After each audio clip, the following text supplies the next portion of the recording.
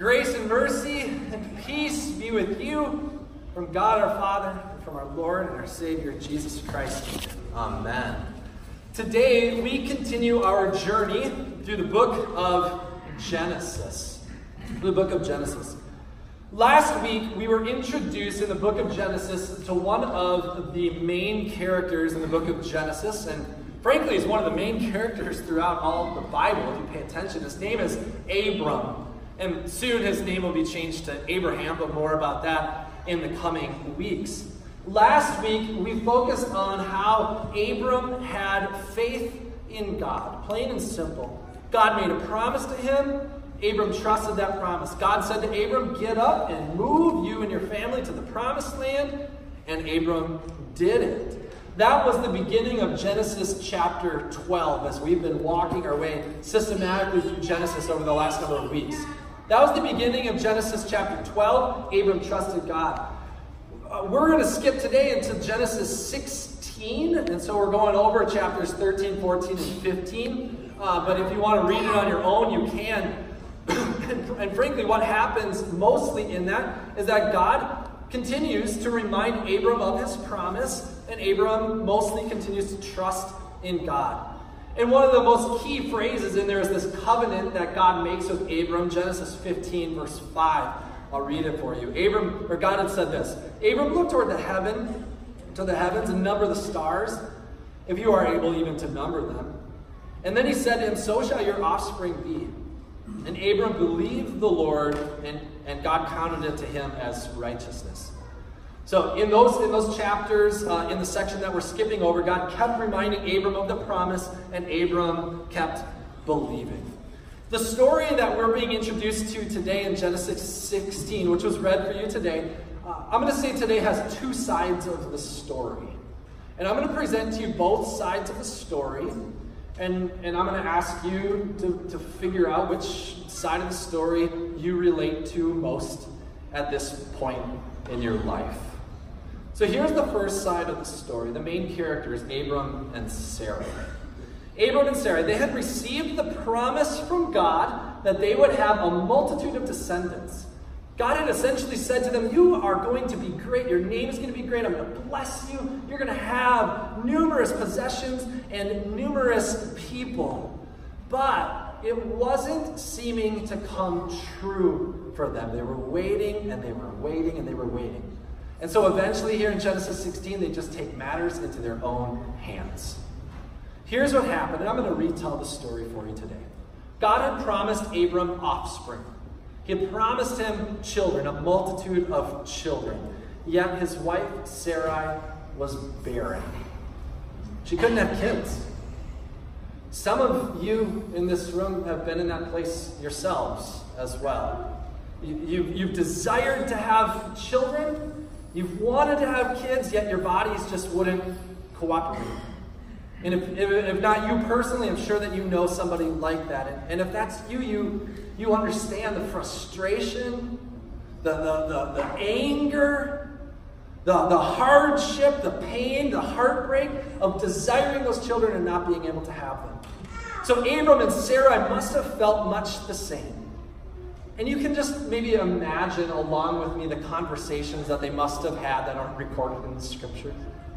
I'm sure Sarai said something to Abram like, hey, Abram, maybe the promise is just to you.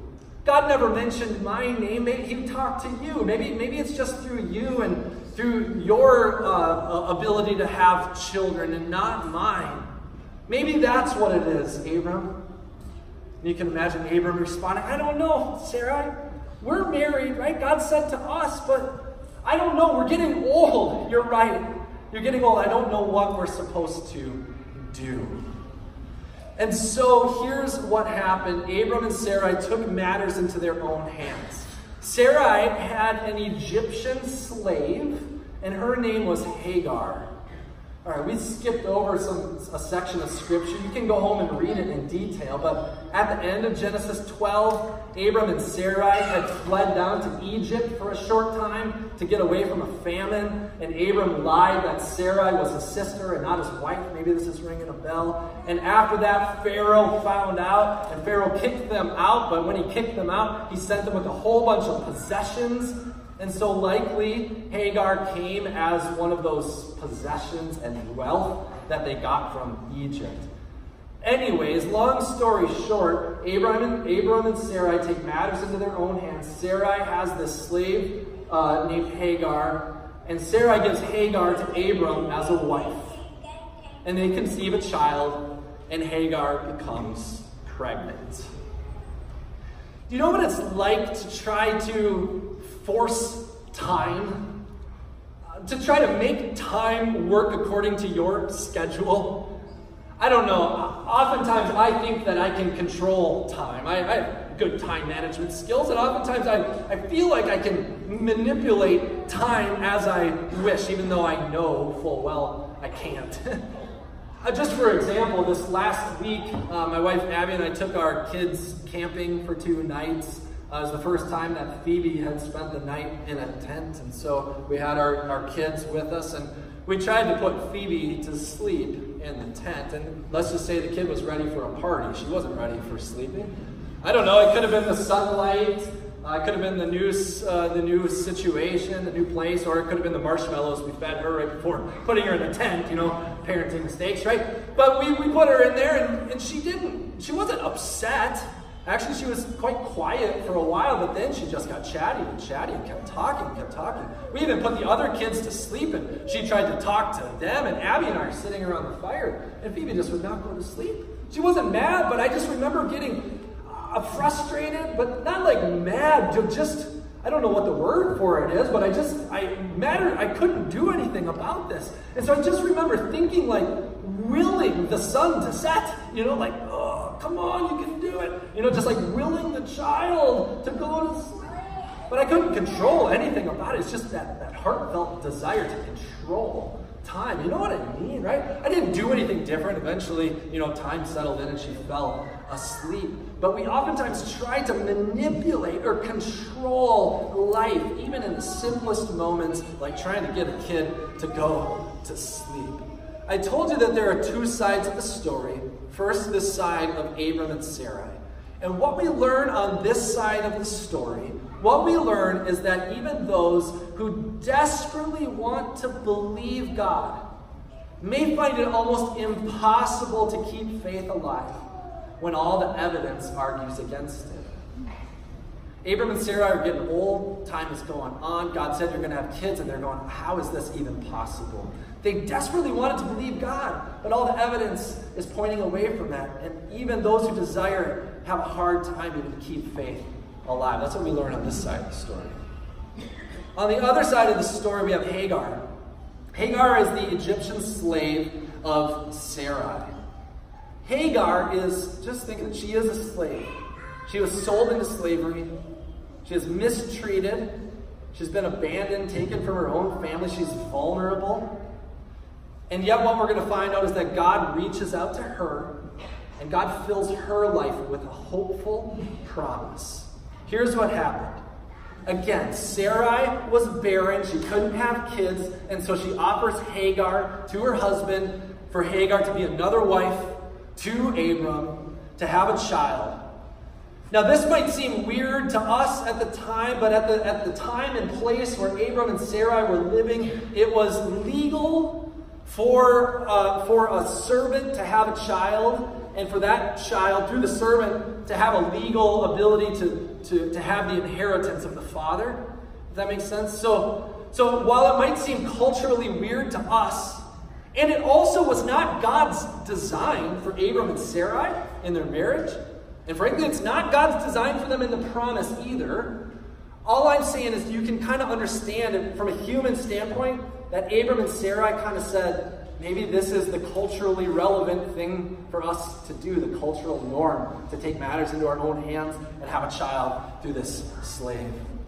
So here's what happens. She becomes a wife. She becomes pregnant. And when she's pregnant, She feels humiliated. She feels mistreated. Rightly so. This wasn't her plan. This wasn't her desire, right? This wasn't her desire. She had been sold into slavery. She was abandoned and vulnerable, and she had been taken under the trusted wing of Sarai. And now Sarai does this to her? So the Bible says that Hagar gets upset with Sarai. And Sarai goes to her husband, and she says, Abram, Hagar is upset with me. What should I do? And Abram says, she's your slave. You can handle her how you see fit. So the Bible says that Sarai came to Hagar, and it says she treated her harshly.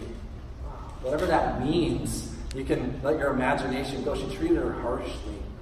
What a sad story. This vulnerable woman is now impregnated and treated harshly. And so what does Hagar do? Hagar then flees off into the desert. She's heading, if you follow the map, on her way to Egypt. Maybe she's fleeing on her way to go back home. But it is a vast desert wilderness, and so she stops by a spring to get some relief. And God comes to her. God Almighty comes to this slave girl, and he speaks to her, and he calls her out by name, and he says, Hagar, Hagar. God calls to this vulnerable slave girl who's running and fleeing. He calls her by name. He calls her by name, and he gives to her a promise that is parallel to the promise of Abram. He says to Hagar, slave girl, your descendants will be numerous. Your descendants will be numerous. He even speaks to her, and he says, the child you have, his name will be Ishmael.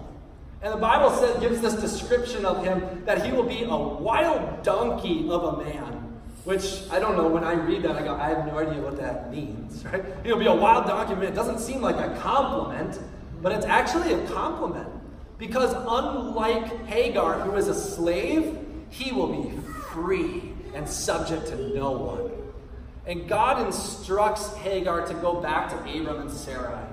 Not really to support their mistreatment, but frankly because for Hagar, as a pregnant woman, to make that journey to Egypt, it was just going to be way too dangerous. So she should go back and have the protection of Abram and Sarai, and God will take care of things. Throughout our world today, there are modern-day Hagars all over the place. Fleeing war-torn worlds, there are women, oftentimes who have children already, who are seeking safe refuge in countries and worlds unknown to them. Fleeing what would be a certain death for them, they find refuge somewhere else, and oftentimes these women and these children are mistreated just as Hagar was. Sometimes they are promised a false hope and a false blessing, saying that a better thing is coming. And sometimes, often, in parts of this world, they are even sold into slavery. I know it's hard to understand, but it happens all the time. Their stories are numerous, and I'm sure that some of you resonate with Hagar's side of the story. Maybe not that you're seeking safe refuge, but that you feel vulnerable. You feel broken and beaten and at the bottom of life right now. And you're wondering what God is going to do with you. See, on this side of the story, what we learn is that realizing God is in control of a given situation is the only antidote to despair.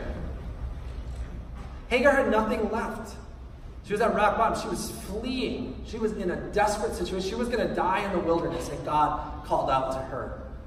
She had to trust in this promise of God, as that was her only hope for survival.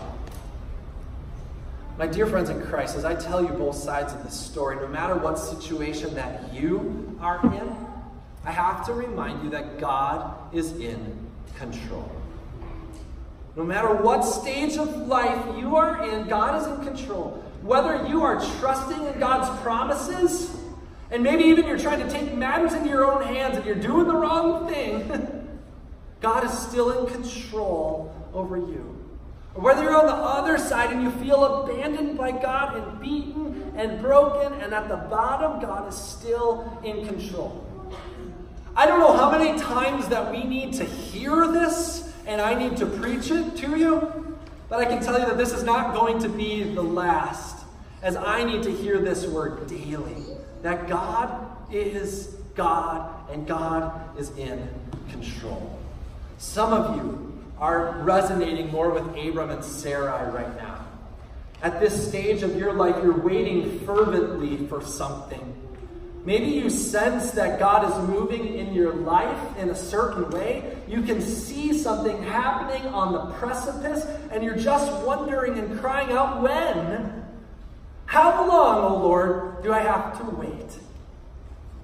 Some of you are on Hagar's side of the story, and you're broken, and you're beaten, and you're at the bottom. And you too find yourself crying out to God, when? How long, O Lord, do I have to wait? And so here's where it all comes together. At the end of the day, on both sides of the story, God does not abandon either one. God never gives up on his promises to his people. So God had made the promise to Abram and Sarah that they would have descendants. They take matters into their own hands, and what does God do? He does not abandon them. He actually doesn't abandon the promise to them. Eventually, and we'll get to it later, they do have a son. They do have a son. God doesn't abandon them. On Hagar's side of the story, God doesn't abandon her either. God had said, I'm going to make your descendants numerous, and I will be with you, and I will bless you. And God does. If you want to skip ahead, it's in Genesis 21. You can read more about God fulfilling his promise to Hagar and to Ishmael and the descendants of that lineage as well. So what can we take from this story, from both sides of the story? We need to remember that as humans, as Christian people living in this world, our God never changes. God is in control, and he is the same yesterday and today and forever. Therefore, his love for you is the same yesterday and today and forever. This means that no matter what you do, no matter what you fail to do, no matter what you do wrong, or no matter where you find yourself, no matter what the world does to you, you are loved. You are children of God. Your sins are already paid for, and eternal life is already yours. You are alive in Christ. Jesus has promised to never leave you, never forsake you, never abandon you, and I just simply say that is true. It is true. Whether you are waiting for more or you are wanting more, God is in control of it all. And God will never give up on his promise to you. Never. In his name.